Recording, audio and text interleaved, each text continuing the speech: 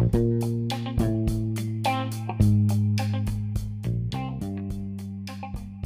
episode is sponsored by the Professional Association of Canine Trainers, affectionately known as PACT.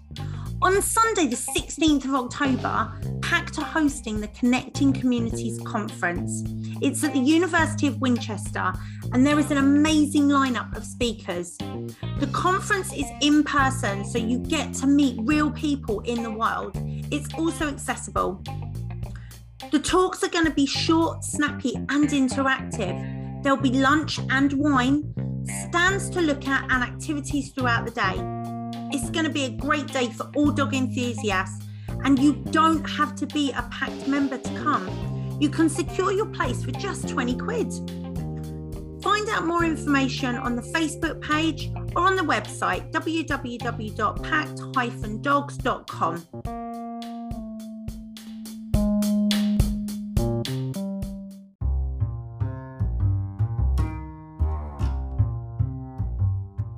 Hello and welcome to the award-winning Canine Hoopers World, the podcast. Everyone's invited.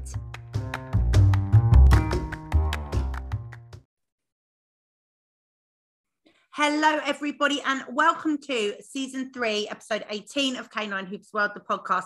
Now this is an advance warning. This is a passion subject of mine, so this could be a long episode. We don't know, but I am so excited to be bringing this lady on. Now, we crossed paths at the Animal Star Awards of all places, because the podcast received an award, but this lady also received an award for her work with dogs and bringing awareness to society and basically trying to make people understand a bit more about why dogs might need a bit more room and a bit more space. So Sarah Jones, welcome to the podcast. Thank you very much. Thank you for asking me. No, you are very welcome. Thank you for joining me. So for people who don't know who you are and what you do, who are you? What do you do?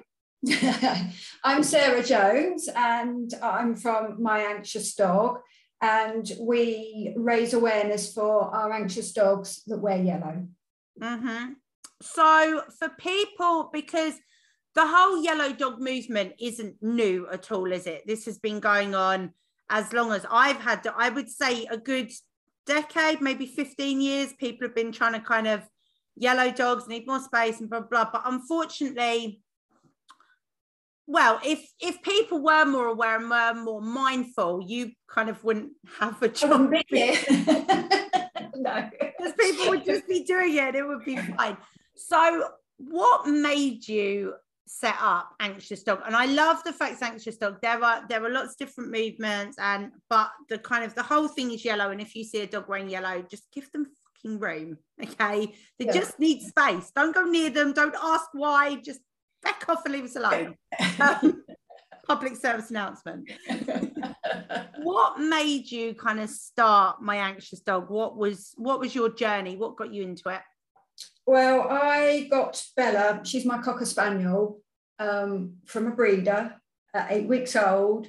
I'd never heard at all about reactive anxious dogs' personalities or anything like that. And we'd done some dog training and she was super good, but she would really fixate on me completely.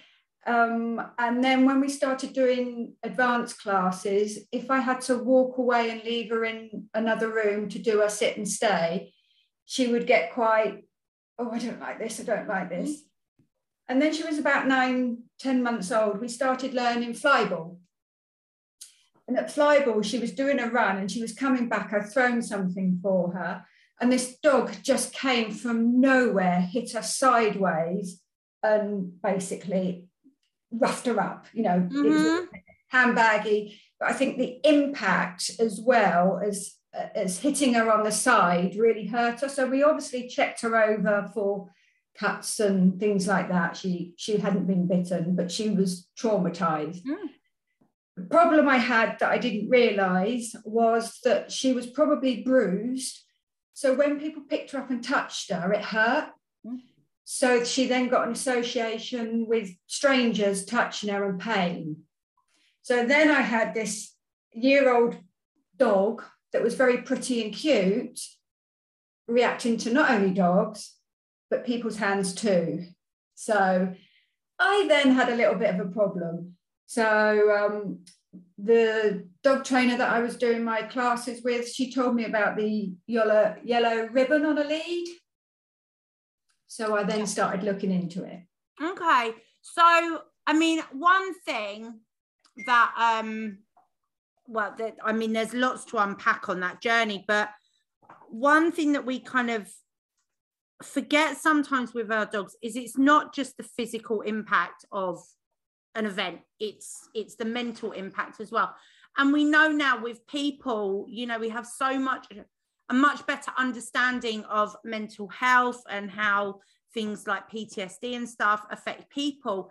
It makes sense that when an event happens that affects the dog physically or mentally or both, there's going to be baggage for them to unpack after it. They're not, I mean, some dogs are super bold, will do a big shake off and be like, it's cool, whatever, that's fine.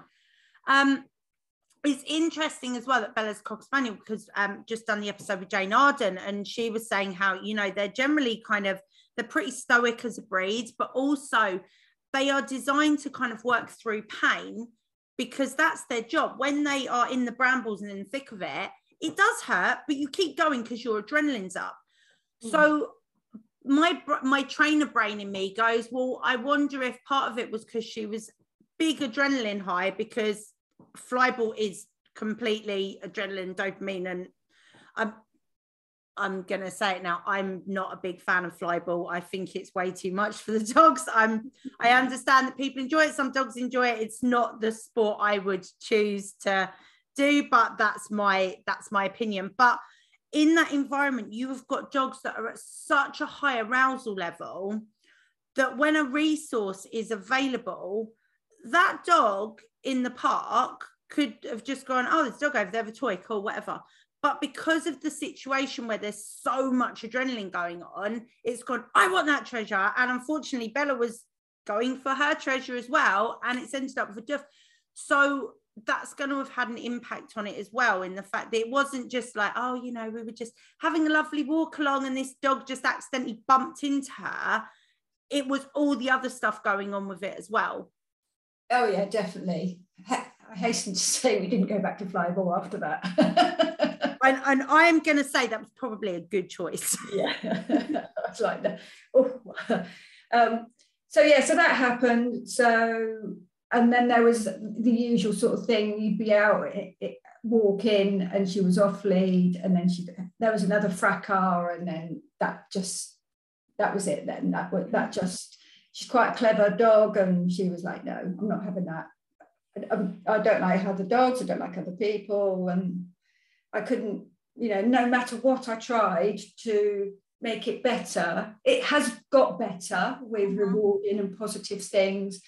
But it doesn't go away. So no, and the thing is, we can use kind of like reinforcement training and counter conditioning and desensitization to help the learner.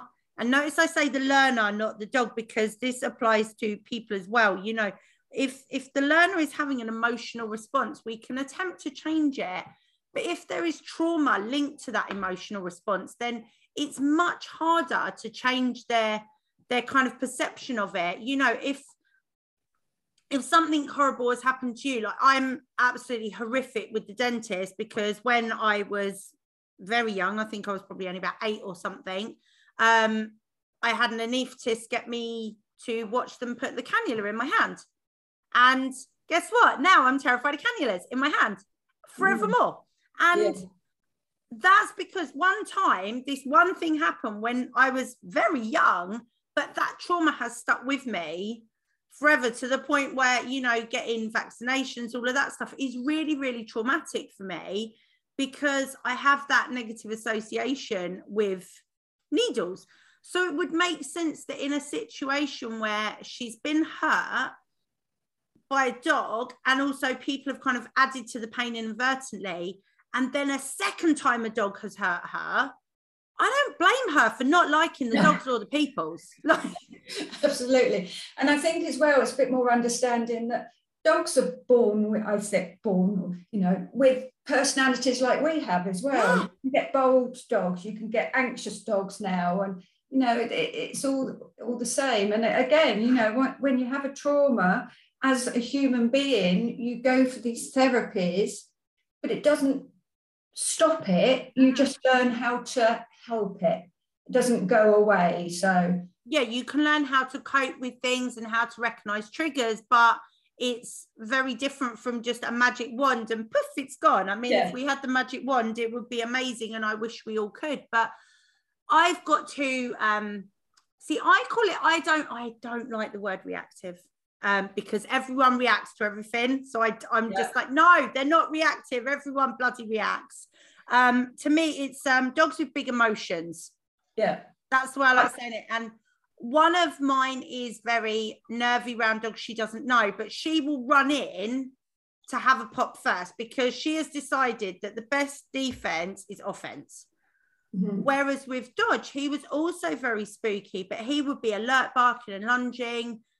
When the Chihuahua does it, people laugh. When the Shepherd does it, people shit themselves.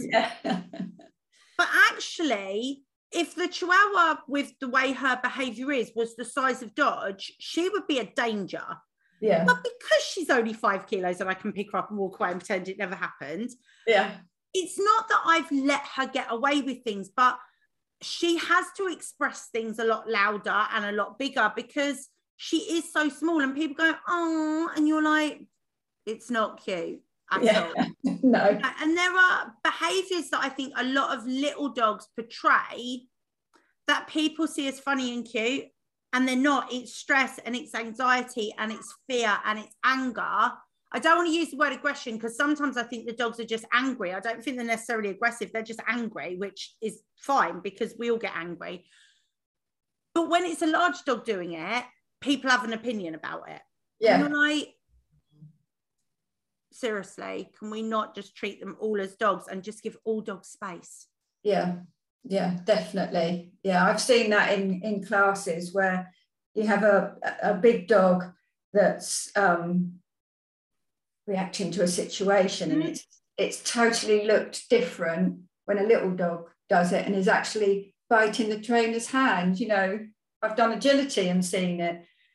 And that's okay, and it's like there's obviously something still going on there, but you're just sort of, it's, you know, not doing anything about it and just pretending it's not happening. So but I wonder as well with the size thing, you know, if you get a tooth kiss from a terrier, they may break the skin, it's minimal. If you get a tooth kiss from a Mallee, it blooming hurts. Yeah. So I think that's part of it as well. Also, I think little dogs have exactly the same ladder of aggression as the big dogs, but people ignore all the steps for the little dogs, and it ends up the little dogs have no choice but to get to the bite stage because everything else has been ignored, whereas the big dogs I do feel are listened to more.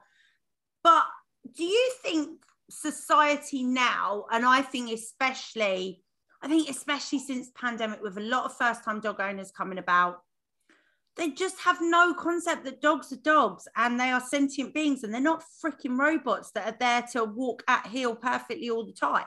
Yeah, definitely. There's a lot more, obviously, anxious dogs, and then there's a lot more because they haven't been socialized as well. And then there's a lot more people that haven't got a clue because they were confined. There was no dog classes really. You know, it was just, so I do think it is a bigger problem now, definitely, for anxiety in dogs. But and I think also with the breeding as well, you know, I mean, I talk about this extensively on the podcast, that dogs that have come from good breeders that have temperament tested and health tested and all the rest of it, I'm not saying they may not be anxious, but to me, if mum is raised in a lovely home environment and puppies are raised in a busy home environment, they are going to be a lot more resilient to the world than a puppy that's been raised in a crate in a farm somewhere. Oh yeah. And I think that's the other thing that's added to it, is that the socialization isn't just down to the owners, it's also down to the bloody breeders and to the arsehole ones that have done a shit job. They have put nervous, anxious dogs into this world because they don't give a shit because they're getting paid for it. And a lot of money now as well. Yeah, so yeah. No, definitely. So, I mean, with my anxious dog, like, how, like, do people get information from you? Like, how does it kind of?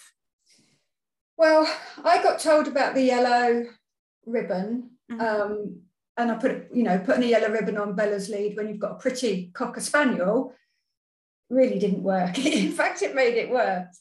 So I done a little bit of research and I found out the history of it, and it came from Australia from a lady called Terry Ryan, and it developed and it's gone international now, and it's been going like 22 years, I think.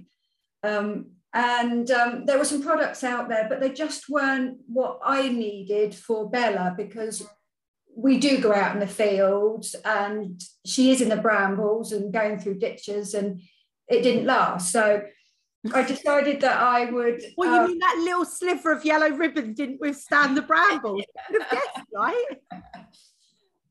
And so I looked into making my own products for her. So that's what I done. And I just got such a good response. But also, it just made me feel a hell of a lot better. It was like, a dog here is the same as every dog.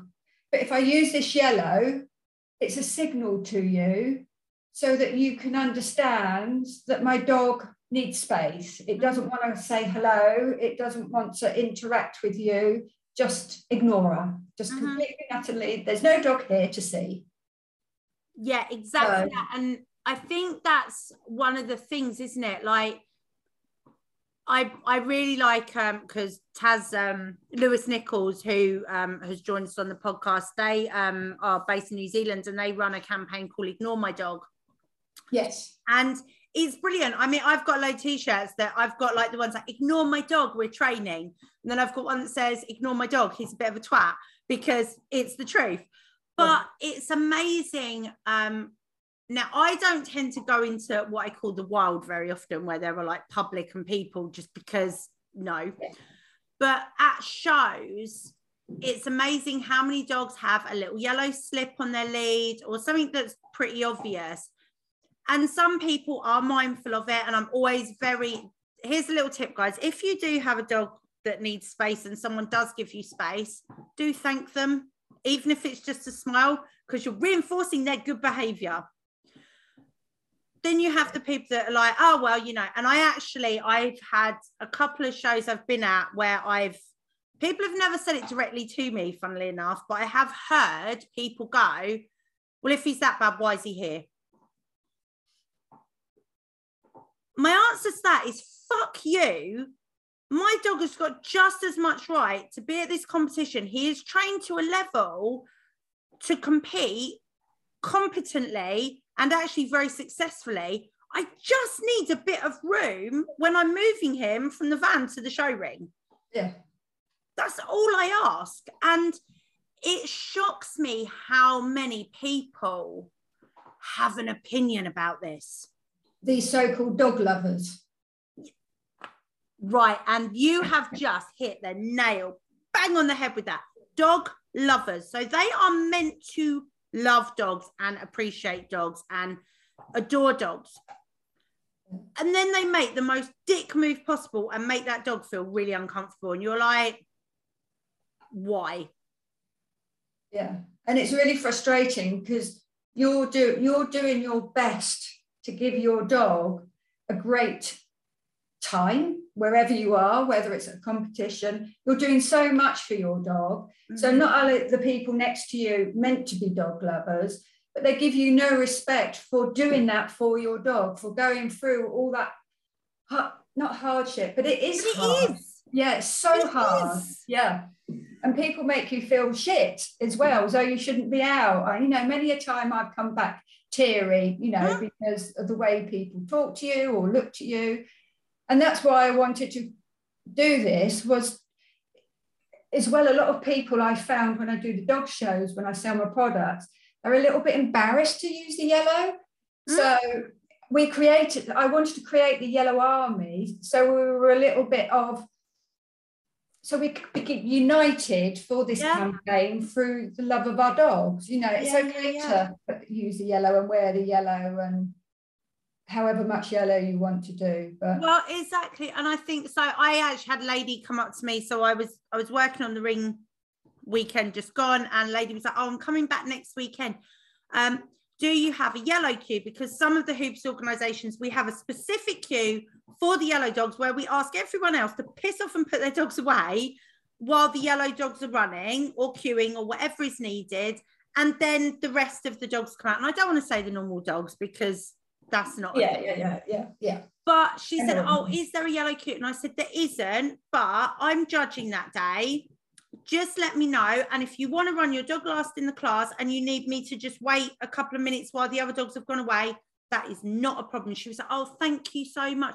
And I was like, look, I'm part of your team. I know what it's like. I'm attached to one, in fact, two quite a lot of the time. But there is this stigma about your dog, about you advocating for your dog, because that's what you're doing. You are just saying to the world, my dog's not comfortable in this situation. I just need you to give it a bit of room. I think that I would love it that everyone just naturally gives all dogs a little bit of space and just checks that their dogs are cool to play with each other before they play. Because, you know, I'm very mindful. Do I let Dodge play with every single bloody dog he meets? No, not at all. But his select friends, he plays beautifully with, and his body language is wonderful.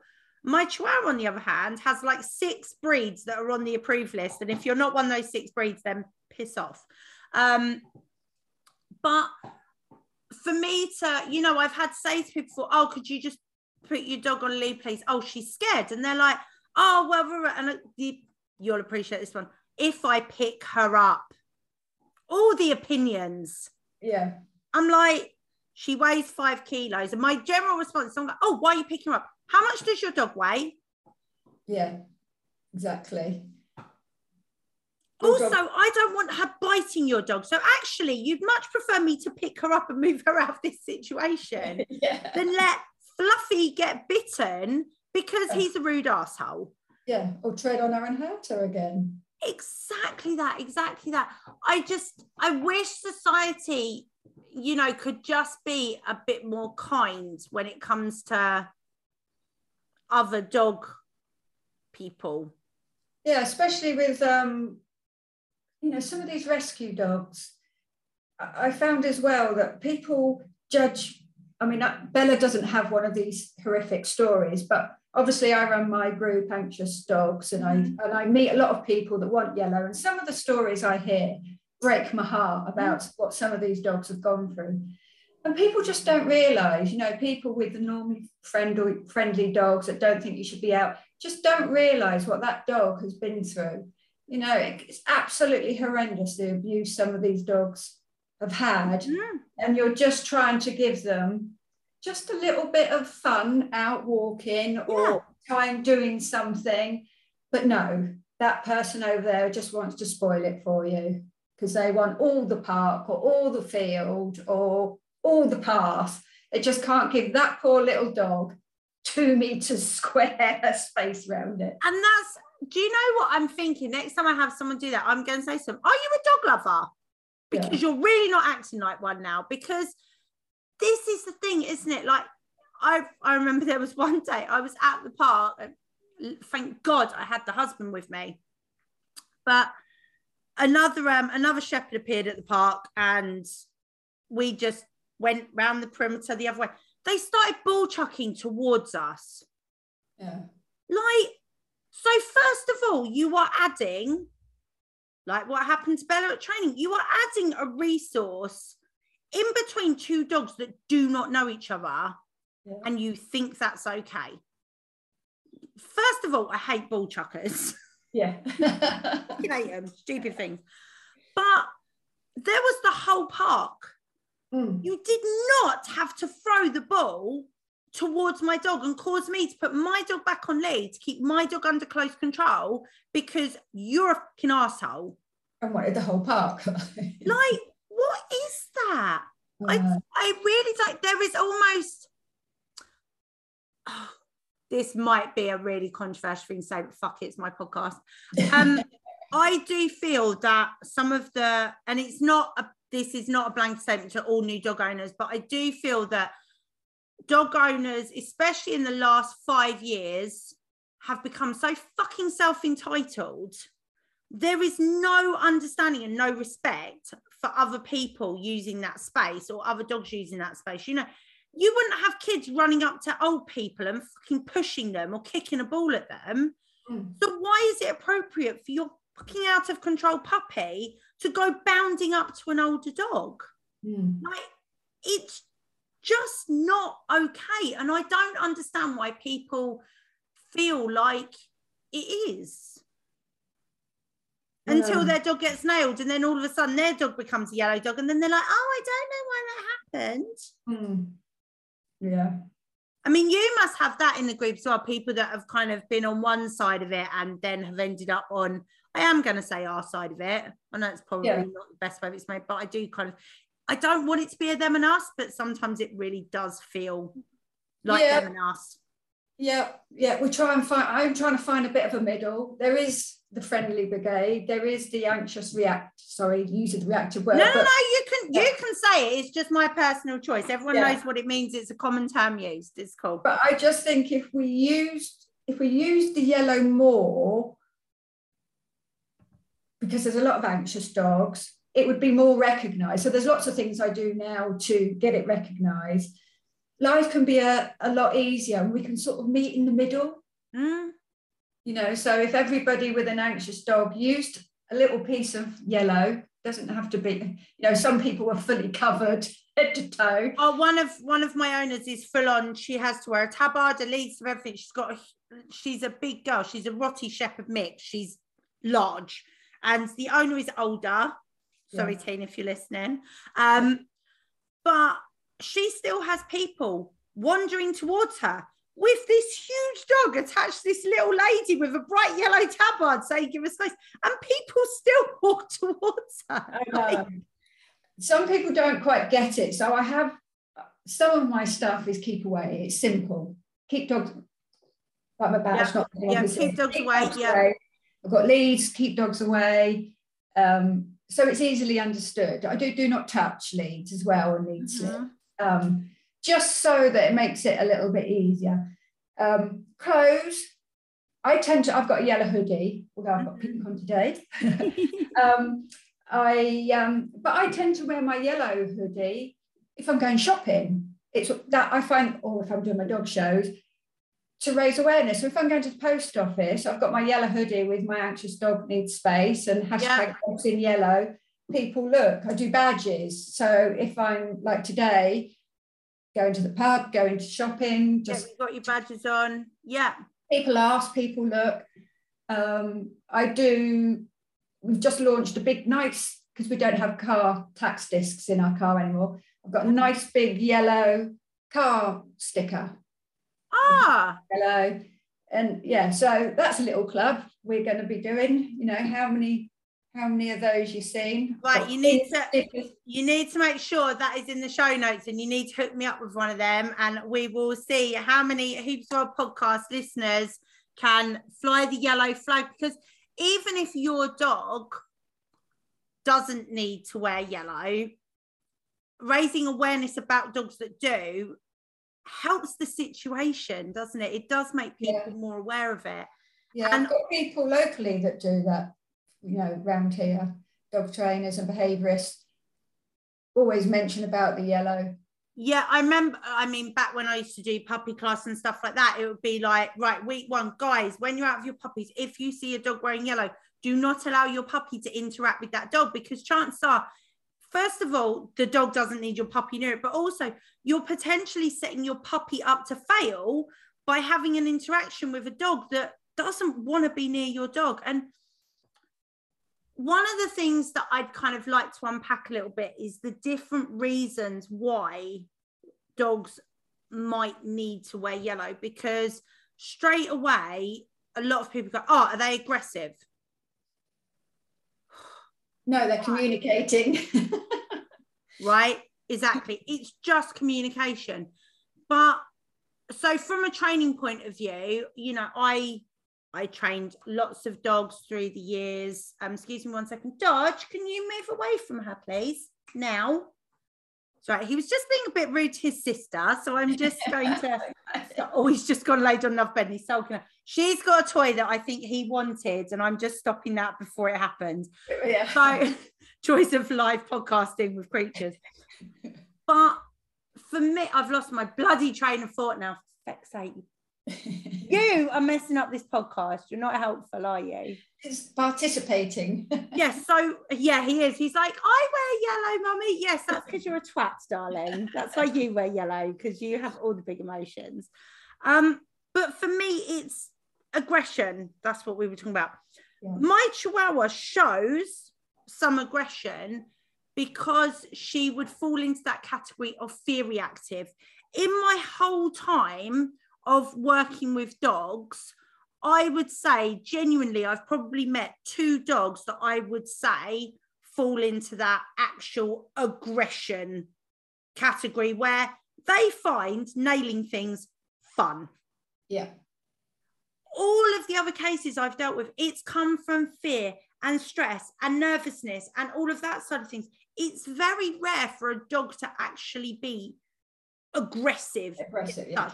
That doesn't mean they can't show aggression and be angry, but I think dogs being angry and dogs being aggressive are 2 very different things. Like people can be angry all the time. That doesn't make you aggressive. Yeah. I get angry, but I don't go punching people. I mean, it's tempting. Very. You know, the other day when I was being questioned about how close to Dodge someone could be when I'd already asked them to move away 3 times, I was like, one of us is going to get angry in a minute and it's either going to be me or my dog. So please just go away. Be gone. No, I always get, oh, she looks so sweet. Really? Are you sure? And I'm like, what? Why? Oh, but I'm good with dogs. Oh, I'm good. That's what Why do people question us when we are advocating for our own animals? Like we're fucking mental and we know nothing about them. It's not like we've lived with them for years and know everything about them to the person that met them exactly 2 seconds ago. Yeah. So when someone says to me, oh, but I'm good with dogs, I like dogs like me. I always say to them, well, if you're good with dogs, you wouldn't want to actually put yourself in a situation where you're going to make my dog scared of you. Good. Why would you do that? And then they normally go, oh, and strut off. I know, and then they get shitty with you, and you're like, huh? Yeah. So I think there's still this thing, isn't there, where, and hopefully we've changed in the law and all the rest of it, it will happen, but there is still this thing that dogs are kind of seen a little bit as property, and therefore people have a right to touch them. But like, if I'm walking down the road with a brand new handbag and someone goes near my new handbag, I'm going to tell them to fuck off. If I'm in a restaurant eating my dinner and someone went to take my dinner or touch my food, I'd be like, God, what are you doing? Why do you think people think it's normal to just randomly touch random dogs? I know. It's like, if you want to touch a dog, go and get your own dog. And if you can't have your own dog, go and volunteer at a shelter. You know, there are hundreds of rescues that love to have people that can volunteer just to come and sit with the dogs and be with the dogs and walk the dogs and hang out with the dogs. You know, you don't have to touch every random dog in the park, you freaking weirdo. Like, I know, you get all sorts, you really do. It's baffling sometimes. Yeah. I'm like, no, baffling is a really good word, actually. Yeah. The thing is, there are dogs that genuinely are super friendly. They are social butterflies. It does tend to be younger dogs, and a lot of people find as their dogs start getting older, they are less social butterfly. I think like people, you know, I used to love going clubbing, going out in busy areas. Now I can't think of anything worse. The older, and don't get me wrong, you know, I still like to have a dance and a boogie, but I would not be in the middle of a dance for a disco. Like, that is not happening. Show me age now, disco. But it's, I think when dogs are young, especially when they're at that adolescent phase, they're horrible hormonal monsters.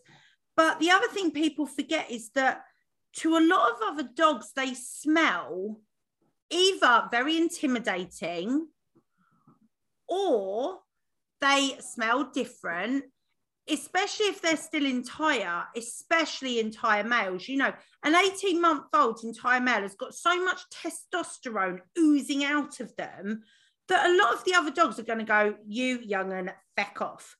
Because they're just not going to want to associate with that dog. I know some dogs that amazing body language, really well behaved, just getting nailed all the time by dogs. And we're like, why? Why are the other dogs picking? And it is like the other dogs are picking on them. Is it pheromones? We can't tell. But people seem to think that every dog should be a social butterfly, which again is mental, because that's like saying all people should be social butterflies. Like, why? Diversity is what makes the world go round, and it's why we love our dogs, because there's so many different types to this one kind of species. It makes sense that there's going to be some that are bold, some that are shy, some that are friendly, some that are nervous, some that are happy. Like, there's going to be those different personality traits, aren't there? Yeah, oh yeah, definitely. And what's really weird with Bella is because she's fearful of people, it's the hand, the touching. So she can be around people and not be scared and fearful. She'll act, you know, she'll sniff them. And I just say to people, just ignore her, you know, just don't touch her. You'll be fine. She just wants to be. Yes. How hard is that? People find that so hard. If I say don't talk to her, because with Bella, she associates, if she meets someone, they talk to her, they look at her, and then they want to touch her. Of course. Soon as someone then starts going, oh, hello, Bella, you okay? She's like, hold on a minute, it's coming, the hand is coming. But yeah, so she's obviously muzzle trained because of her issues with people as well. So if we go away on holiday, she's got a nice bright yellow muzzle. Yay! And we love a muzzle. I'm all for muzzle training. All dogs should be muzzle trained, in my opinion, but it does help them wearing a muzzle, doesn't it? Because people do kind of, it's almost like if you just have the yellow slip on the lead that says I need space, people go, put a face, I call them face fences, put a face fence on them, and all of a sudden people go, oh, they actually do need space. Nothing's changed apart from I've put something on that you perceive as that dog is dangerous. Then I go, oh, they're aggressive because they're wearing a muzzle. No, I'm just trying to protect my dog and protect the people around them. Yeah. Yeah, so Bella gets walked. If I walk Bella, depending on where, she doesn't have a muzzle on unless we're away and we're going to public. But my husband's had a bike accident 3 years ago, and quite serious one. So he's only got one arm now.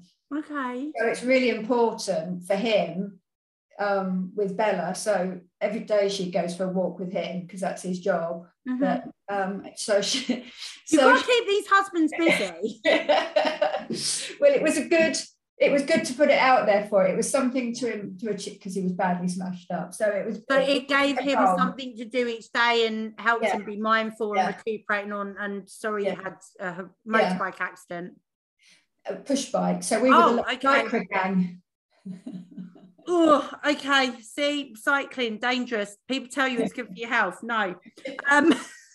So she wears a muzzle every day. So yeah, she's perfectly used to it, and it just brings that your anxiety out there. You know, it just makes Matt. He can stop and talk and chat to people and not have to. And people can see that Bella's covered in yellow, obviously, but you know, it's just a little. I don't have to worry because she's got. If someone does go, oh, it'll be all right. Dogs love me. Yeah, one of them.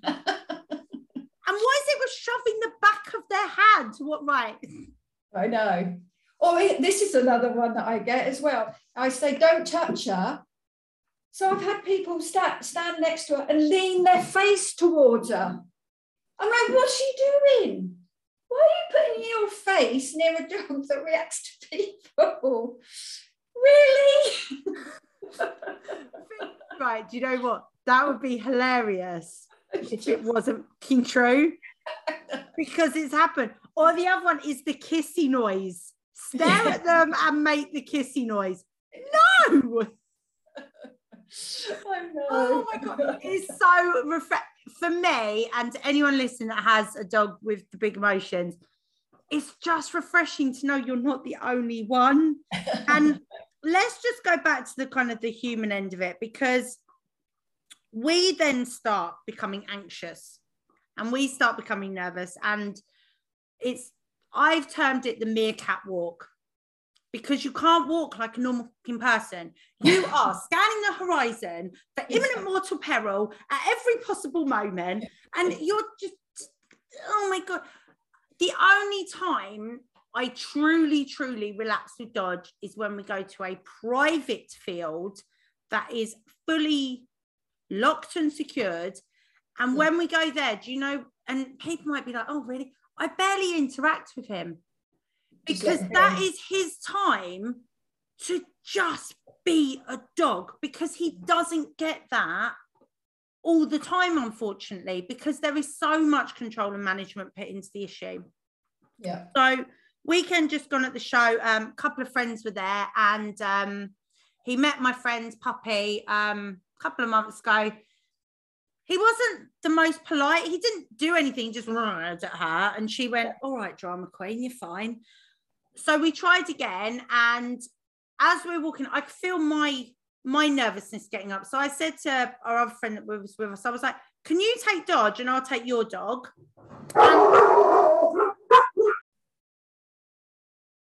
Wouldn't be a podcast about the postman interrupting. So anyway, back to the story. So I said to my friend, look, can you take Dodge? I'll take your dog. My friend had her puppy, and we're walking on. And straight away, I saw him kind of relax a little bit more, because he didn't have my tension on the end of the lead as well. And within 5 minutes, he was actually off lead, playing with this puppy. Most beautiful, polite play. They were running next to each other. They were doing all the herdy games that herdy dogs do. And it was amazing. And it was such a boost to my confidence. Yeah, lovely. But it helped having that extra person there that could just take his lead at the start, because I trust her implicitly with him, and I know that she's going to be calm. Whereas I have a learning history that there are things that Dodge reacts to. And that's where I think the dogs and their handlers, and I'm going to use the term handler for this because it is, the dog and the handler are a team, and Dodge is a lot less emotional when my husband walks him. He doesn't need to protect Daddy. Daddy can look after himself. Daddy's fine. Mummy needs protecting. And it's like, dude, I've got this. You don't have to get involved. But there are times, like, I don't go into public with Dodge. Minx, I'll walk on my own, no problem, because she's tiny. But Dodge, I don't go into public on my own without my husband, because I just don't feel confident doing it. And that's really shit. You know, I should be able to walk my dog wherever I want within reason, and be able to, you know, go to a park or walk here or walk there or whatever, and not spend the whole time panicking that an off-lead dog is going to run over. And for me, I'm genuinely, Dodge might be fine, but what happens if he flattens the dog? Then whose fault is that? I know legally, off-lead dog, it's the off-lead dog's fault. But being a dog trainer and knowing what I know is almost a curse in this situation, because I can like see situations unfolding in front of me that everyone else is oblivious to. Yeah, we catastrophize a little bit, don't we? That's the word. We do. We catastrophize. And we're like, oh, no. And everything goes in slow motion. Everyone else is just walking along, having a lovely walk with their dog. And you're like, oh, fuck, seriously? Is Bella better with, I mean, with her, I guess it's a little bit different, because she did have a trigger, and obviously people coming towards her. She's learned that people talking, people looking, people approaching, people touching, that's the sequence. Is she better with one of you than the other, or is it just a blanket, people need to fuck off? Yeah, basically, yeah. And generally, Bella, the complication as well with Bella is she just goes sometimes into full on fuck off mode. She doesn't sometimes do a little growl. She just snaps. So when people say to me, "Oh, you know, can I speak to your dog? Can I do that?" I just say no. She bites. And then they walk on. I don't try and be polite anymore. I don't try and make excuses. I want to look after my dog. I don't care what you think. A lot of people, you know, with my yellow stuff, some people want an essay on it, you know, on a little collar. Yes. It's like, no, don't worry about it. You are looking after, your dog is saying, keep away, go away, or whatever you want to say. So just keep your wording on your products short and sweet, because just worry about your dog. Don't give a shit about everybody else. They don't matter. You might not ever see them again. So I shared a post yesterday actually that said, don't take criticism from people you wouldn't take advice from. And that is actually a really good way of thinking about it, because opinions are like arseholes. Everybody has one. Yeah. Especially the people at the park that have had dogs their whole life. Yeah. I met one lady, generally my response, well, I've had dogs my whole life. Okay, well, do you know how to use the toilet? Yes. Well, are you a plumber? My less polite one is, especially if it's a female that's come out with a load of, then I've had dogs all my life. I'm like, oh, so you're a gynecologist as well then? Because just because you have owned 3 dogs in your whole lifetime doesn't make you a fucking expert. No. Why is it that people think it does, and that their opinion and the way, the other thing people forget is that when they had their first dog back in 1960 and they were watching fucking Barbara Woodhouse on the telly box, things have progressed since then. Yeah. We have a thing called science. We're not putting, we shouldn't be, let me rephrase that. We should not be putting choke chains on dogs. We don't need to do that shit. So putting dogs in situations where we're setting them up to fail in the name of training, and I'm going to specifically go at it from this angle.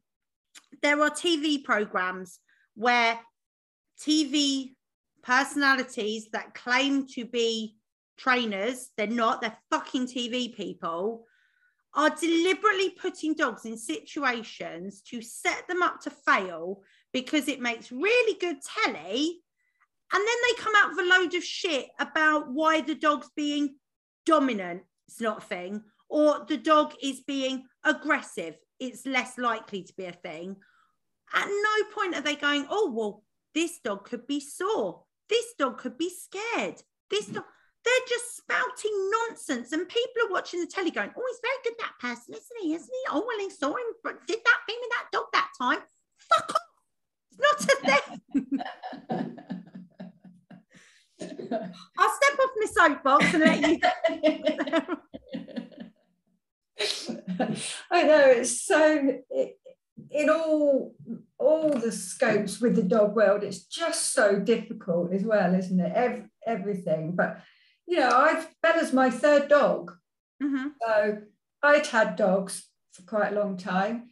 Never in a million years until I got Bella have I heard of a dog with an anxious personality that will react the way she does. I was one of those people that I had a rescue dog first, and then I had a Springer Spaniel that was my nightmare dog. You know, he wouldn't listen. He'd be across the park. He'd be all over everybody because... oh no, you were one of those people. Yeah, I was one of those. I was young, carefree, going to the discos.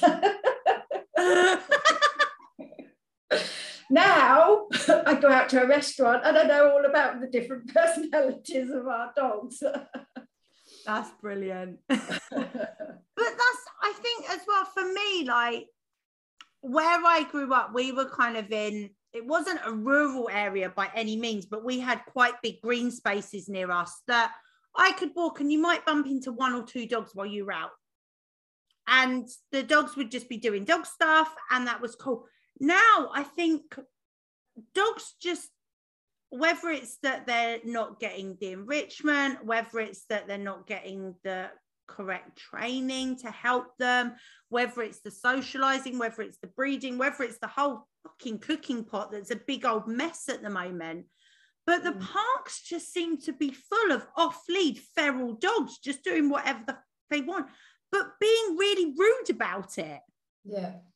Like I see so many dogs that are approaching other dogs and the owner's going, they're friendly. And I'm like, they're fucking not. They're rude. Your dog is rude. Yeah. I don't often walk through the park. Used to. But it's a stupid place to go. Yeah. We go around the roads and the fields, but yeah, it is. You do hear a lot. But then in the parks is a good place for my poo bin stickers. So all the parks around here have got my poo bin stickers on because they're just the best places to go to so that people can learn. You need to hook me up with some of them as well, because me and Dodge can do one of our road patrols and put some stickers around while we're doing our road patrol. I mean, there's the other thing that I don't get is that, you know, Dodge can be around other dogs as long as they're not coming up in his face. So if I see a dog and I just move away and we're playing and the other dog's playing over there, that's cool. It's when I can see the person has literally got no recall training, has no connection with their dog, and their dog's just running around and you're like, they're on the phone, are they? How did you guess it? So shout out to Miss Lana Banana, who is avid listener, and I miss her dearly. We used to go for our little Friday morning walks and then she abandoned me and moved, which is just rude. But we were out one morning and there was a guy training a shepherd. It was on a long line. The guy was clearly training. And we just watched this oodly thing run over to this dog while it was training. And then it's sort of, the woman's just walking towards us. And I went, oh, you're brave. She went, what? I went, are you trying to get your dog bitten? Oh, well, it's fine. Carried on walking. As we're doing the next bit of the lap, she's got the dog back near her. And it's come running up to us and it's jumping up at us. Oh, I knew she was going to do that. Did you want to call her and stop her doing it then? And it was absolutely fine, absolutely acceptable for her dog to just be being a complete wanker in the park to every other dog because, it was fluffy and it's cute. That's what dogs do. But they don't. I know. This is the other thing, you know, like talking to loads of the guests, we've spoken about this, like when you look at village dogs, street dogs that live in little communities and they're just doing dog stuff, they're not running around being arseholes to each other because it's a waste of time, effort and energy, and it's fucking rude. And if you are rude, you will not survive in that community because guess what? The other dogs don't want you near them because you're a rude arsehole. But in the UK, is it because the dogs aren't being taught about being polite? Is it that people just don't give a shit? Well, I think it's all this socialization classes and puppy, you know, it's all very like a little twee thing, isn't it? It's all very... But the thing is, socialization is about your dog learning about the world, being confident and comfortable in the world. If you've got a dog that has an anxious personality, teaching them that it's okay. And if you're feeling a bit worried, just come to me. I've got you. We're okay. It's not a fucking free-for-all bundle of let's say hi to every single bloody dog. That is not socialization. No. And I wish now I knew, because looking back when I first got Bella, we had to go to a little socialization class at the vets. There was only like 4 or 5 puppies, but Bella was under my chair. And nobody in that environment of experienced people would say to me, I think, you know, maybe she's got an anxious personality, or she's not very confident. You know, I call a shy puppy a watcher. Yeah. She just needs to sit back and that's the sort of dog that would actually have better interactions with a slightly older, calmer dog that's going to go, we're cool, we're just going to go and sniff over here and do dog stuff and that's cool. Yeah. Rather than a puppy that's going, play with me, love me, oh my God, do the stuff. For her, she was like, I don't want to do. Yeah. She'd be like the kid that was quite happy sitting in the corner with a book. Yeah. Rather than in the middle of the football pitch, running around getting sweaty and dirty. Yeah. So if we went to the park when she was younger, and we used to do that, we used to sometimes see people and stop and chat, and the dogs would be around us. Bella would be 20 metres, sat down with her ball, waiting. Oh. Nothing to see here, there's no dogs. When we do agility, she would just stare at me. Unless there was food, obviously. Yeah. Food, she'll get a whiff of that and look. But otherwise, she just sits and looks at me. I'm not looking, there's nothing here to see. But it's like that to her though is her body language, her communication to other dogs is, I don't want to be a part of what you're doing. I'm over here doing my thing. Yeah. Mind your business, basically. Yeah. If you haven't taught your dog that running up to dogs that are minding their business is okay. Again, same park, same friend on a walk one morning, couple were training their dog. It's in a sit stay. They've put it in a sit stay. The dog's focused. It's clearly doing eye contact. It's doing lovely thing. This dog just runs over and sticks its nose up its arsehole. And I just went, wow, your dog's rude. And the bloke looked at me. And then the couple that were training, I went, keep up the good work, and just carried on walking. But I was seething. I was like, that's not okay, because why do people feel like their dog has the right to do whatever the fuck it wants when it's in a public space, when everyone else is trying to just do their own thing? You know, it's not stopping you from going to the park.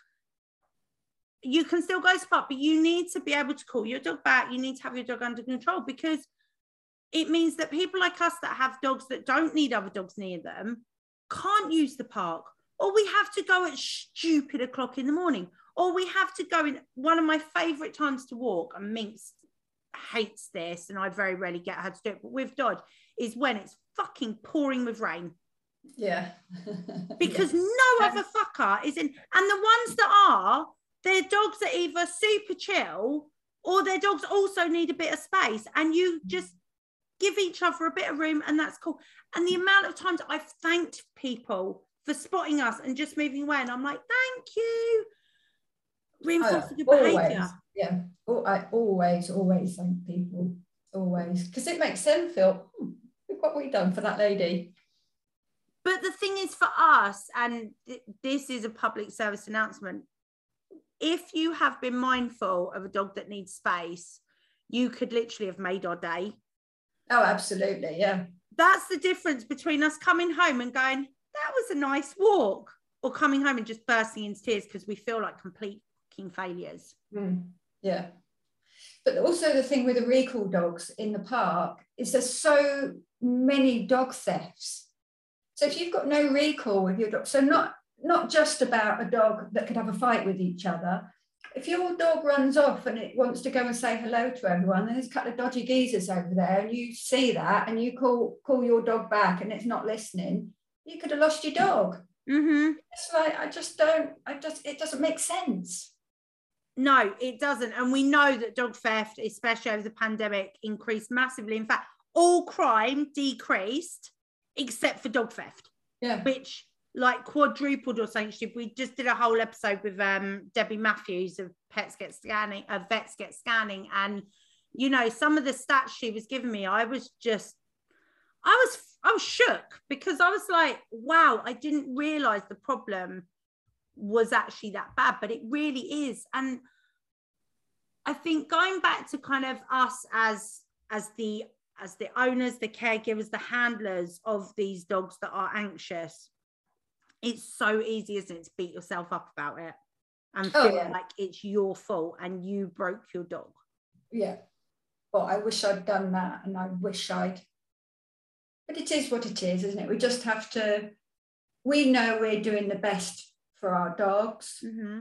And from having Bella, I mean, at one point before I got into the yellow, I was doing classes and stuff. I just stopped.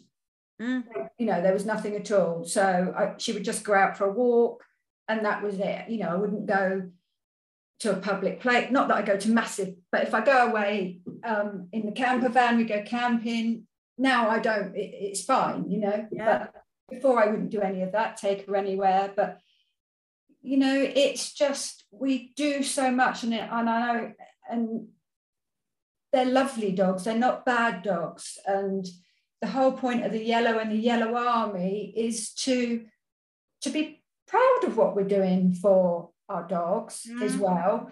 And it's okay, it's not embarrassing to wear the yellow. We wear, you know, wear the yellow with pride, like you know, you're the voice for the dog. But I wanted to do something that people wanted to wear as well, because I know some of the products out there, you know, I wanted I've got t-shirts and hoodies and you know, things that are a little bit not quite so, oh, I really don't want to wear that. I know it's got the message on, but I don't. Yeah, you know. Yeah. But that goes back to that kind of stigma, isn't it? And raising awareness and making people understand that it's okay for your dog not to be okay. Yeah. That's absolutely not okay. They're not robots. Some of the owners are not okay sometimes. Exactly that. And I think as well, it's really hard sometimes when like I know with Dodge, you know, if we'd had a really bad walk, I wouldn't walk him the next day. And in my brain I was always like, oh, you know, well, he had a stressful day yesterday, so we need all of his like cortisol levels and stuff to come down, blah blah blah. Do you know what? I needed it as well, being really honest, because it's the shittest feeling when your dog has been put in a situation where they have had to react. They have had to get to the point where they are at the top of that ladder of aggression and they are snapping or growling or, you know, even biting.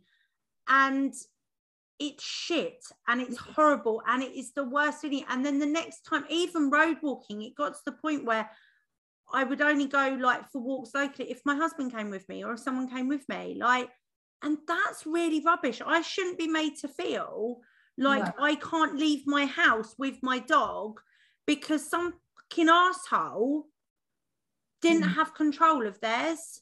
Yeah. And I just wish people would be a bit more kind. Absolutely, a bit more sympathy, yeah. You know, and understand it. And one of the points you touched on earlier, you know, you had Bella from a puppy. I bred Minx. They are both dogs with very big emotions about the world. You know, Minx is very people friendly. She's cool with people.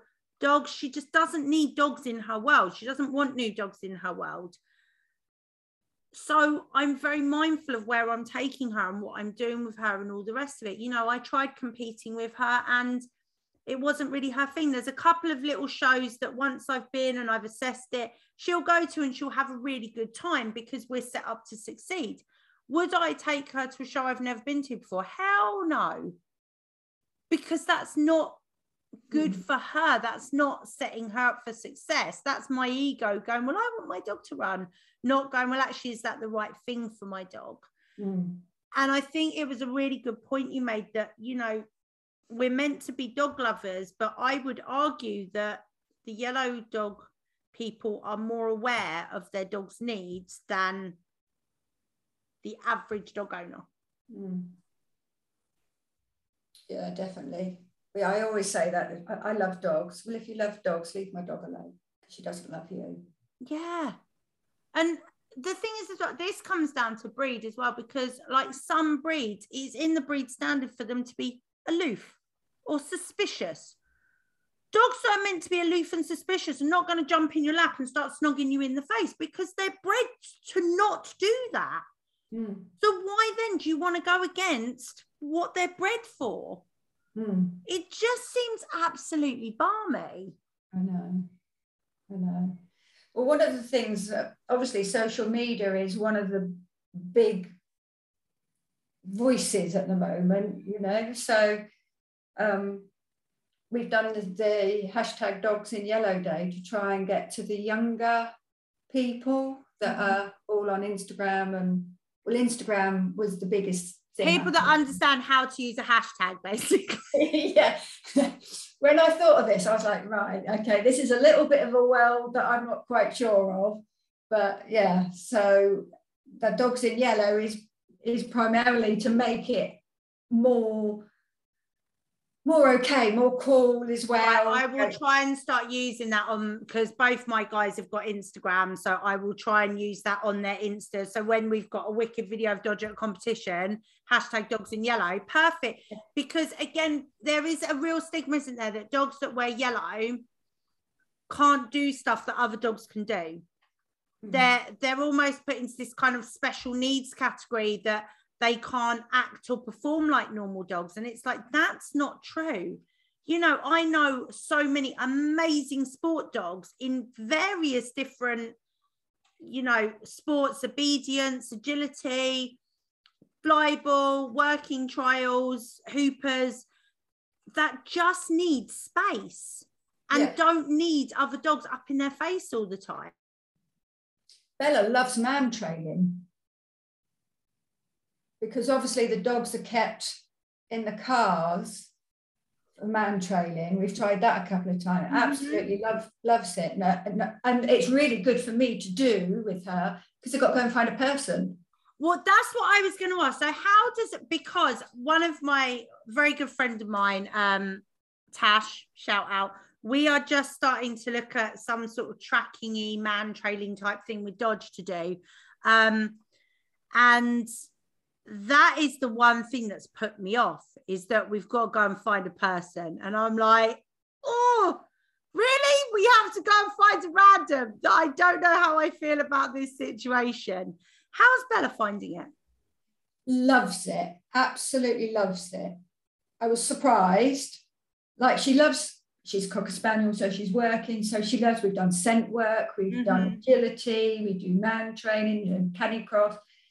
But man trailing, she really, because she finds a person with a pot of food. So person with treasure. Yeah, so when they find the person, that person has got special little treats in a pot. But also, I'm assuming that person is also prepped not to go, and try and stroke her, which also helps. So potentially that could work towards her feeling less anxious around people. As you said, if people just beck and ignore her, a little bit like with Dodge, if people just ignore him, he's cool. Yeah. If dogs ignore him, he's cool. It's when he's being stared at by dogs or people, that's when he'll be like, oh, wait, I'm not happy about that. Go away. Yeah, exactly. But also that's what he's been bred to do. Suspicion, unfortunately, suspicion was put into the German Shepherd breed standard, and like many other things in breed standards, it has been exaggerated to a point where it's probably not particularly healthy. I think it's good that you've tapped into Bella's kind of olfactory system, because she is a Spangle. Spangles are meant to sniff things. That's what we have bred them to sniff things and follow things and find things. So it makes sense that, especially man trailing, and I think that tracking and trailing for those dogs is maybe even a better outlet than just scent work, because scent work is obviously finding stuff and they get the reinforcement, it's cool. But when you look at what a gun dog does, they need to track the fallen bird, and they need to find the fallen bird, and they need to bring the fallen bird back. Or they need to find where the birds are and flush them out so that we can decease them. Not me personally, but people that do the shooting. So to do trailing, that's going to kick into her kind of nature side, which is the stuff that genetically is in her system that she wants to do and loves to do. But you've taken the elements that would stress her out, other people, other dogs, and it's just you and her as a team doing this really cool thing. Well, you're kind of a passenger on the back, really, aren't you? You're just sort of there. Holding the long line. You're just holding the line, like out, in, out. So I think it's really good for her mental health, those sort of things. Yes, massively. It's really, really good, the bond, but yeah, definitely try it. It's amazing. She absolutely loves it, because the group, when you go there, you obviously talk to the trainer about issues, and I've got a brilliant trainer down here, Nikki Irvine, who really encouraged me when I explained about Bella to come and join any of her classes. You meet someone like that and it makes you feel that you want to join in and do things.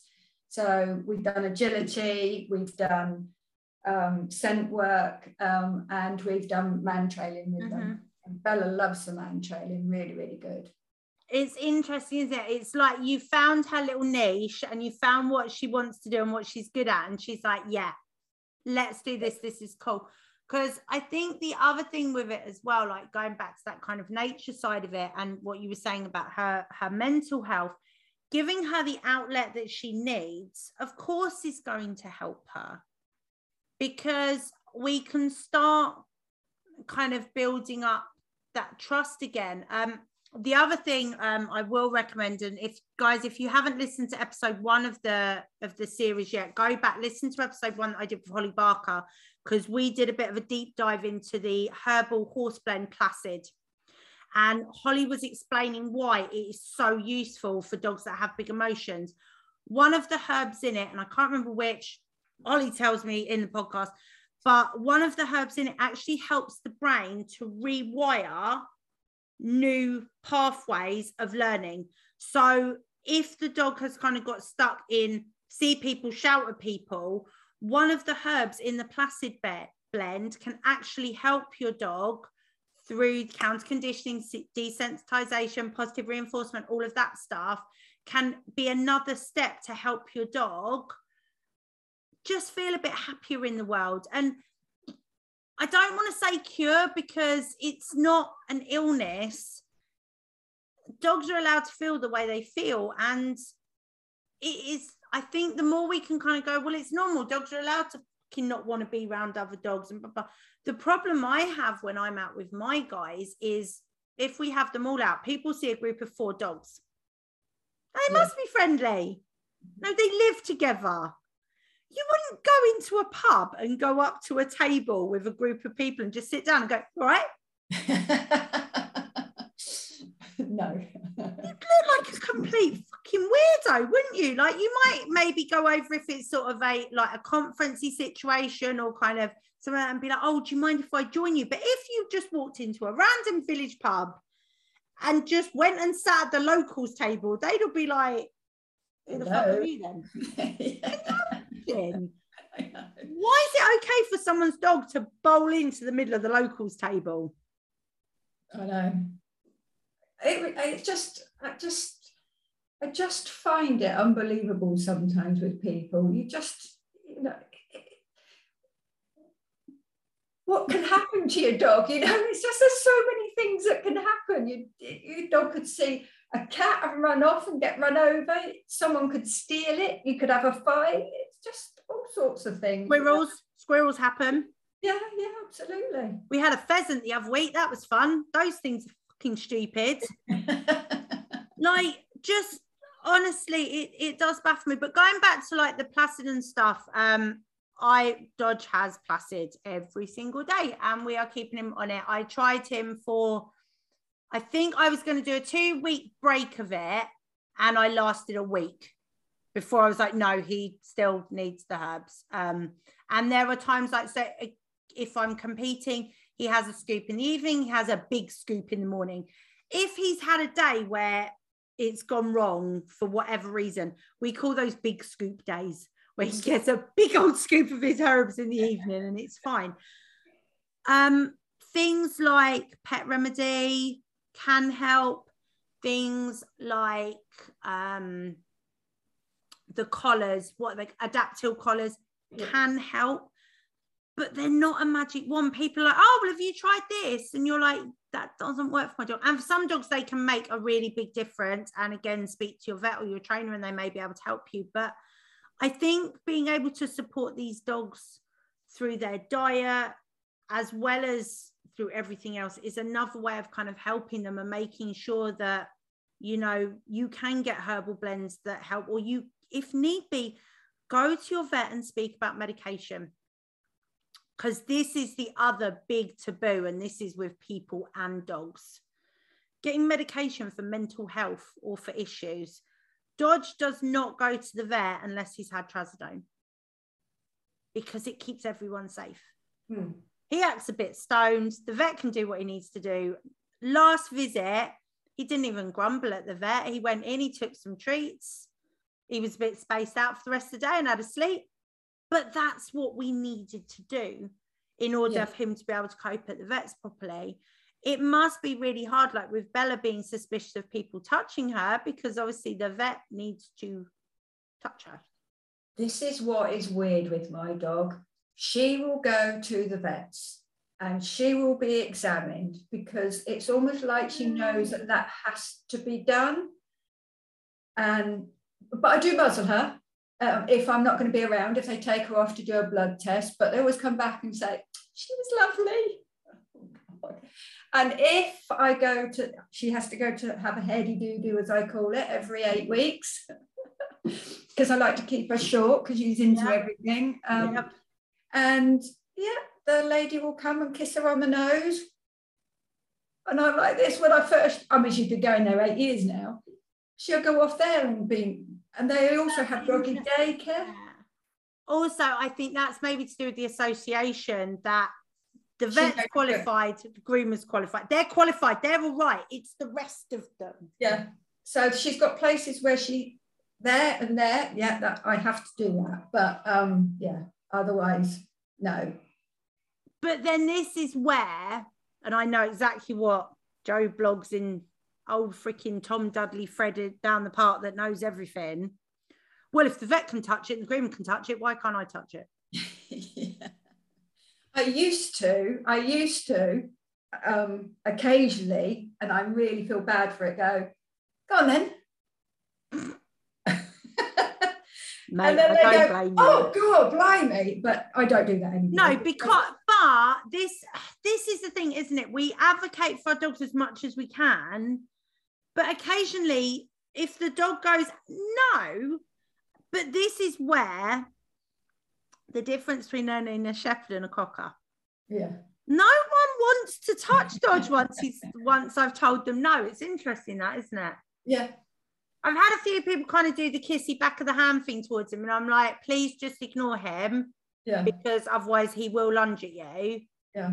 And generally he will growl first, and that's kind of enough. I think with the little dogs, the growl is ignored so often, or worse still, it's punished, which fucks me off because it's just communication. Yeah. But this is when dogs end up then going up that ladder of aggression because they're not being listened to. How can we educate people to listen more? I mean, obviously podcasts and, you know, poo bin stickers and car stickers and wearing cool clothes and all the rest of it. But how can we keep just trying to get the message out there and just stop people being dicks to dogs? Yeah, that's a good question. That's a slogan right there. Don't be a dick to dogs. Boom. End of story. The way I do it is obviously with my staff. I also talk to our local dog trainers and behaviourists, and also when I go out and meet people as well. Sometimes Bella is, she does, dogs and people are really, really close, she doesn't like it. But I can have, depending on the dog, she really doesn't like huskies, but I can probably stand 2 meters away from someone and have a conversation with them. That's amazing. And social distancing. You're doing your social distancing. I loved COVID times. I've got a t-shirt that says dog trainer social distancing before it was cool. Because because there was a 6 foot rule for everyone before COVID, and then COVID happened, then the whole world had a 6 foot rule. And everyone's now forgotten about it again. Yeah. But you're still, if you're kind of, and this is dog dependent, isn't it? Because I'm assuming if it's a dog that she's not comfortable around for whatever reason, not hating on the huskies, but their body language, the way a husky stands for some dogs can be very intimidating. Their tail carriage is high, their ears are high, they're very upright. Also, they are a bit stary. Yeah, I don't know if it's something about their eyes as well. Maybe the colour of the eyes, they're either mismatched or blue eyes with a lot of them. That may be part of it. It could just be that maybe they haven't been socialised as much and aren't particularly polite. It could just be that the dogs you've met have been rude. Yeah, I don't know. With Bella, I have absolutely no, there's no rhyme or reason. But if I can see someone coming, you generally know people that have no idea about yellow. Mm-hmm. You can just see it. You know, they're smiling at you, and you know, you can just tell. I'll try and explain to them as we're passing. I just say she's not good with dogs, and then as we go by, I can sort of turn around. Bella likes to still sniff. She won't go up to them and sniff, or she'll try and have a sneaky sniff. But then I just try and explain to them, you know, if you see a dog in yellow, then they need space for lots of different reasons. But yeah, so let's talk about the because obviously anxiousness or being fear aggressive, that's kind of the main sort of reason most people think of why dogs need yellow. Now, it could be that it's a bitching season. Now, I personally, when my bitches were in season, didn't tend to walk them in public places because, you know, but unfortunately, some people do. They feel that their dog needs to go out in the world and potentially end up with a male dog attached to it. It could happen, people. So it could be that the dog's in season, which is not the best reason, but it's a reason. It could be that the dog's in pain. So this is one of the other reasons Dodge is a yellow dog, because he has hip dysplasia.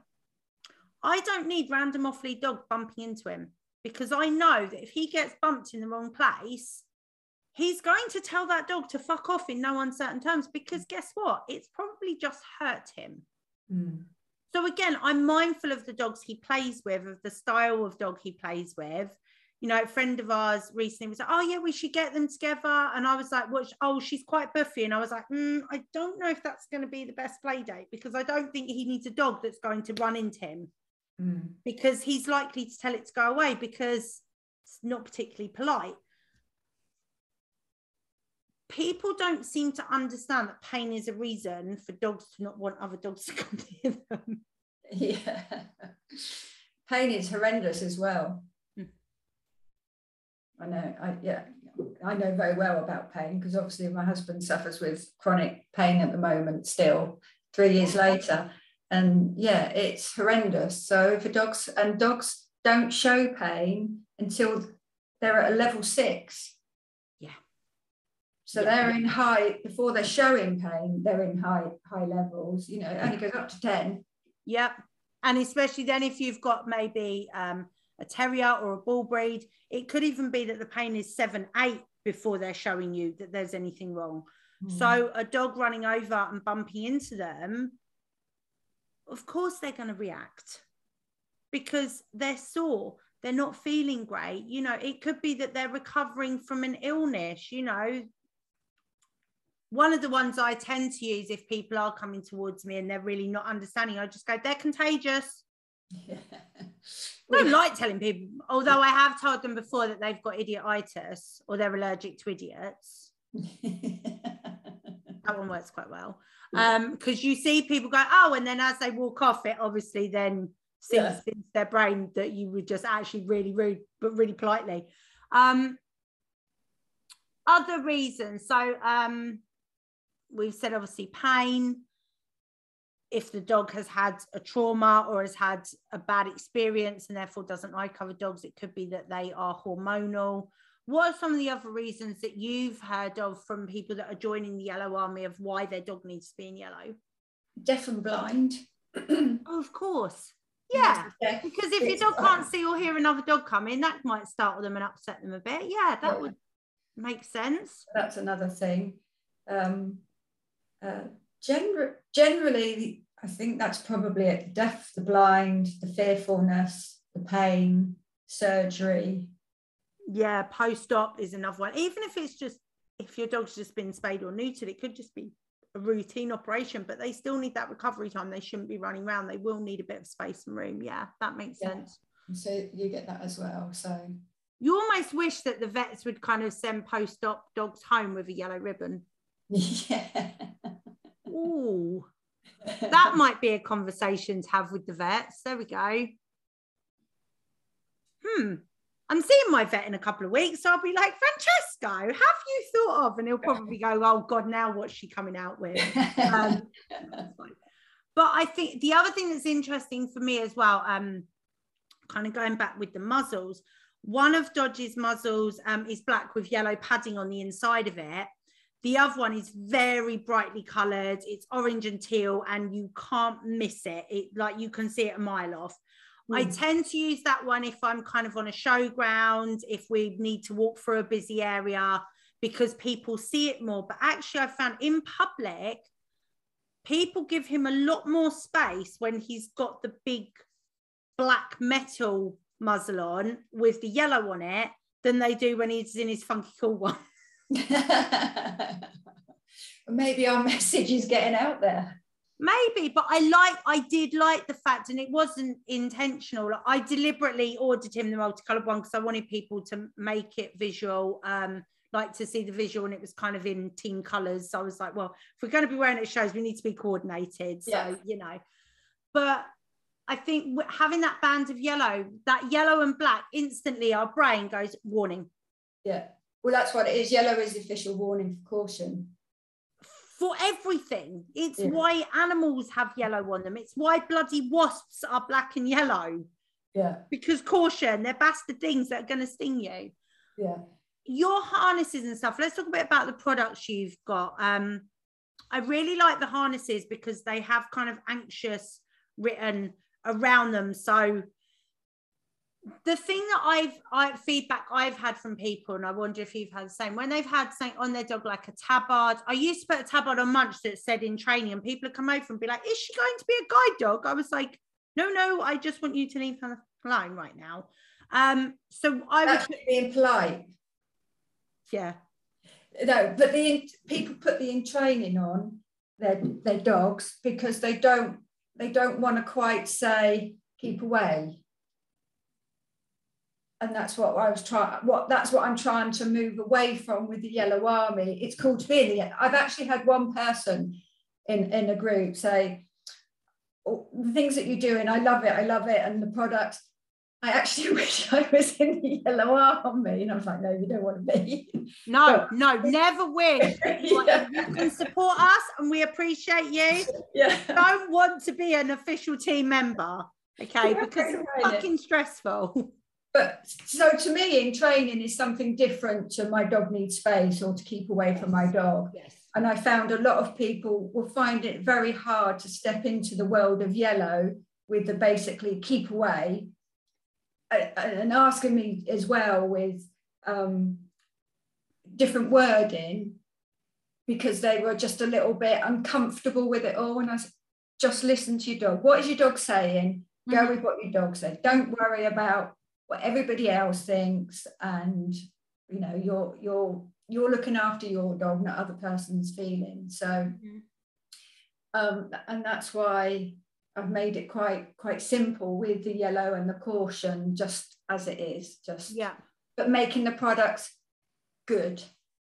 Yes. Because I mean, for me personally, like obviously he doesn't wear harnesses and stuff because he can't compete in them at competition. When we're road walking and stuff, I've got all sort of fancy things, and I'm not gonna lie, yellow messes with my color scheme, but there will always be something yellow on him, and it's generally a lead slip. Most of the ones I have just say we need space. Yeah. Because I found that's kind of, because we do, like if people give us a bit of room, he's generally away. It's when people kind of come near us.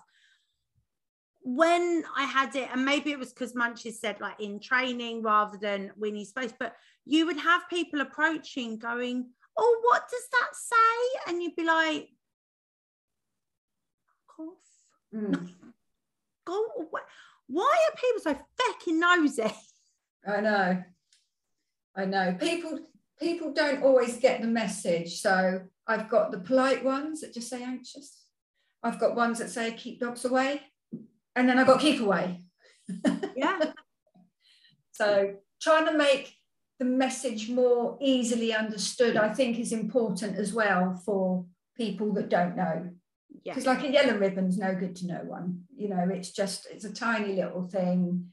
Unless you're going to have a great big And then on a pretty dog or a little dog, it just makes them look even cuter. It just didn't work, the ribbon. The idea was good because it came from the horse world. I never had horses or rode. Yeah. You used to put a red ribbon on their ass if they were going to kick you and a green ribbon in their ass if they were young and likely to kill you. So yeah, that makes sense. Where it's come from, yeah. So the yellow ribbon came from that idea and has stemmed to make it. But again, I think, and actually that's really interesting, because if you were at a show and you saw a horse with, generally in the horse world, I would see either green or red ribbons. It was kind of, because I think if the horse was a bit iffy, you'd stick a red ribbon on it anyway. But everybody knew that if you saw a green ribbon or a red ribbon, to just give that horse a bit more space. It's basically the same thing. Why don't dog people know this? I know. I'm trying. This is why we're doing this episode. We are trying to get the good information out. So if people kind of want to help out, if you're not an official member of the Yellow Army, congratulations. If you want to help us that are in the Yellow Army, if you want to help us people I know I've said this a few times, but it really is fucking hard. It is mentally really hard. And it's exhausting. And there are days where I'm going to sound so dramatic, but it is soul destroying. Especially, I think, with me as well, being a trainer, being a competitor, all the rest of it. I think I take it a lot more personally, and I'm like, I'm fucking qualified. I should be able to deal with this, blah, blah, blah. But you could have all the fucking qualifications. You could have written all the doctorate. You could have a master's degree, but that doesn't change how your dog is feeling. Yeah, feelings. That doesn't change the emotions of it. And yes, I have all the toolkit that can deal with this, and touch wood, we're kind of getting round a corner in it, because I think a lot of his is to do with his pain, also his hormones, also his breeding. There's lots of things that go into the cooking pot with him. But even now, like, we competed Friday, Saturday, Sunday. We're now on Tuesday. He hasn't left the house. We didn't go out yesterday, and we're not going out today, because he needs 2 days, not only just to recuperate physically, but also mentally. The process, what we've done, but also just to go, because he also had a play date in that week. So we've done the competition, and we made a new friend, and there's new people and a new invite. All the stuff that he's coped with this weekend, we now need a few days to just decompress. And do you know what? So do I. Yeah. Because you're up there as well as him being up there. Your bucket's going up with his bucket. Buckets?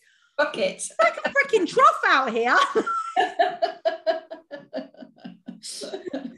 Bucket doesn't cut it anymore. We have like troughs of emotion. But that is how it feels sometimes, isn't it? I quite often I use that whole spoon analogy of you have so many spoons, and I'm very fortunate that friend and client that I teach on a Monday, sometimes I know I can message her on a Monday morning and go, can we do later or another day, because I've run out of spoons? And she's like, yep, that's cool. Because our dogs do the same thing. And I think being part of the Yellow Army, do you know what? I used to be, I was a bit like, oh, fucking hell, I've got this dramatic shepherd. And it does help having the breed I have, because they're kind of known for the dramaticness. But I did used to be a little bit embarrassed by it. And now, do you know what? Fuck it. I'm proud because I'm doing what's best for my dog. But we need to make other people be able to feel proud that they are doing what is best for their dog. Yeah, absolutely. Yeah. You don't have to be proud that your dog's anxious. No one deliberately goes out and goes, I'm going to buy an anxious dog. That sounds fun. Right. No. If you do, you're a twat. Don't do it. It's not a thing. Okay. You don't want, like, if you go to meet a litter and we're told, aren't we? Don't go for the really spooky, really shy puppy, because they're likely to grow up to be a very spooky, very shy adult. But people haven't been thinking like that. People have just been purchasing because they needed a dog imminently, immediately, because we're stuck in a house for however many months we were stuck in. I think since the pandemic, we're more aware of space and anxiety. I know a lot of people have felt socially anxious since lockdown. Yeah. And that's exactly how the dog feels. But another thing that you can do as well is to help is I have posters that I give to my vets to put in their waiting rooms. So the amount of people that go into the vets and sit there that can read about what their dog in yellow means. And can we get them on the website and print them out and take them to a vet and go, can you put this up, please? Yeah. Yeah, I will do that next week when I go on my visit. I'll be like, guys, when I come in to pay, could you put this up? Because we just have to go in, do the thing, leave again, put Dodge in the van, and then I speak to everyone. That's the way we do things. So yeah, I'll be sure to take a poster in. But that is a really good way of raising awareness. You know, if any of you have businesses and you have waiting areas, put the poster up in that waiting area. Any waiting area. It doesn't have to be dog related. It could be anywhere, because sometimes the people that, especially if dogs are anxious around people, some of the people that love dogs but maybe don't have their own dog are the worst people, because they have no idea of the body language. They have no concept of body language, and they just approach a dog and assume that it will be all right. Yeah. So maybe if you've got local shops, ask them if they could put a poster up. That's a really good way of spreading the news as well, isn't it? Yeah, so we call them our yellow space awareness packs. And we can get them on the website. Yep. Amazing. New car stickers, different kinds of posters. We do a poster based around children as well. So it explains it sort of for a child. Because 77% of dog bites happen with dogs that live or are around the children a lot, not strange dogs. And in the UK recently, we've had, unfortunately, a series of very, very serious dog and children bite situations that has unfortunately resulted in death, which is horrific. But again, this is where we need to be educating people on how to interact with dogs. It's almost like it's a skill that's been forgotten. Yeah, so people just go and get a dog and expect it to live in their house and not do a lot with it, and that's not the reality, is it? It's there's a lot more with it. So what is the website? That would be the word. Website would be the word I was looking for. My God, worst podcaster in the world. Sort your words out. Right. So where can people kind of find out more? If you are in the army, come and join a bit more. If you're not in the army but have full sympathy for us, please help. My website's myanxiousdog.co.uk. I've got a Facebook page, My Anxious Dog. I've got a group called Anxious Dogs UK. Cool. As well. So, and then I'm on Instagram. I have done a couple of TikTok ones. Oh, you've gone into the realms of the TikTok with them young'uns. Oh dear, which is obviously just of Bella, but obviously out in her yellow and hashtagging dogs in yellow and things like that. So there's a few, I think I've done like 4 or 5 little videos. So any of you that are down with the kids and do the TikTok, if you can use that hashtag though. So remind everyone of the hashtag again. Hashtag dogs in yellow. Okay, so guys, even if your dog doesn't wear yellow, adding that hashtag to your social media brings more hits to it. It brings more awareness. So that's another way to help spread the good word and explain to people that not all dogs want to say hi, and some dogs do need space for all the reasons we have mentioned. Yeah, absolutely. Cool. So Sarah, is there anything else you'd like to add before we wrap up? Is there anywhere else you'd like to send people to look at? I'm assuming the Facebook group people can join and kind of get information, get a bit of moral support. Yeah, so I've got Anxious Dogs UK is a general group that talks about all sorts of things, medication, people go there to rant, where can I go for a dog-friendly holiday with my anxious dog, that type of thing. Cool. I've got a new group that's just started called the Yellow Army, which is where we try and talk about how we raise awareness, how to raise awareness, ideas. So I'm always showing pictures of my poo bin stickers, or my wheelie bin's gone out this morning with my sticker on. Or that's another good idea. Yeah, because people walk past. Are you allowed to put stickers on lampposts, or are you not meant to do that? You're not meant to. And there we go. Public service announcement. Officially, you're not meant to put stickers on lampposts. But I have, so poo bins in parks and places like that are all run by your parish local council, not your main council. Okay. And every council round here that I've approached about the poo bin stickers, every single one of them have said yes. Some of them have taken the stickers and done it themselves as well. So they've even put them on there. Saved you a job. That was nice of them. Saved me a job. So that's the other thing, guys, because round here where I live, there's nothing, there's no awareness, anything. So contact it, like speaking to local MP, but speaking to your local council as well. Is it possible to put these posts up? Generally, like as well, some places like have little notice boards, little village notice boards, stuff like that. Ask whoever runs the notice board if you can put a poster up, because that's another way of raising awareness and helping. But trainers that are listening, guys, we are at the forefront of educating owners, and please make sure, whether it's life skills classes, if it's a sports class, if it's a puppy class, please make your clients aware of what yellow means, because if we don't tell them, no one else will. We need to keep spreading the word, but as dog trainers, we are there. We are on the front line of educating people. So we need to make sure we're giving them all the information, including what a yellow dog means. Absolutely. Cool. So Sarah, thank you so much for joining me today. I only got on my soapbox like twice, so I think I did quite well, really. Quite good.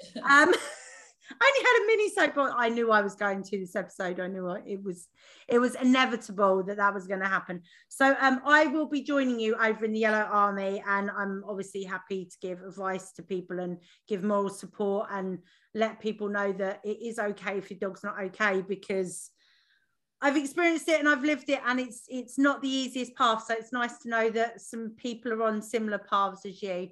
So until next time, guys, stay safe. Be kind, wash your hands thoroughly, keep your dogs on lead around livestock, and don't let them lick toads. Oh, and remember, you can buy me a coffee, buymeacoffee.com/Hoopers. Take care, guys. Bye.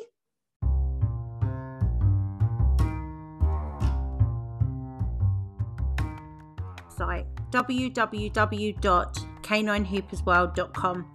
Canine Hoopers World now has achievement awards online, so anyone, anywhere can test their teamwork and get one of our beautiful rosettes. There's even one for puppies. The website will tell you more about that, and Hoopers, how to find an instructor. We also offer online training. There are beginners courses, we offer online training in distance handling, and there are instructor courses for dog trainers. Join us on Facebook. We have a friendly international group, and follow us on Instagram at Canine Hoopers World. Canine Hoopers World, everyone's invited.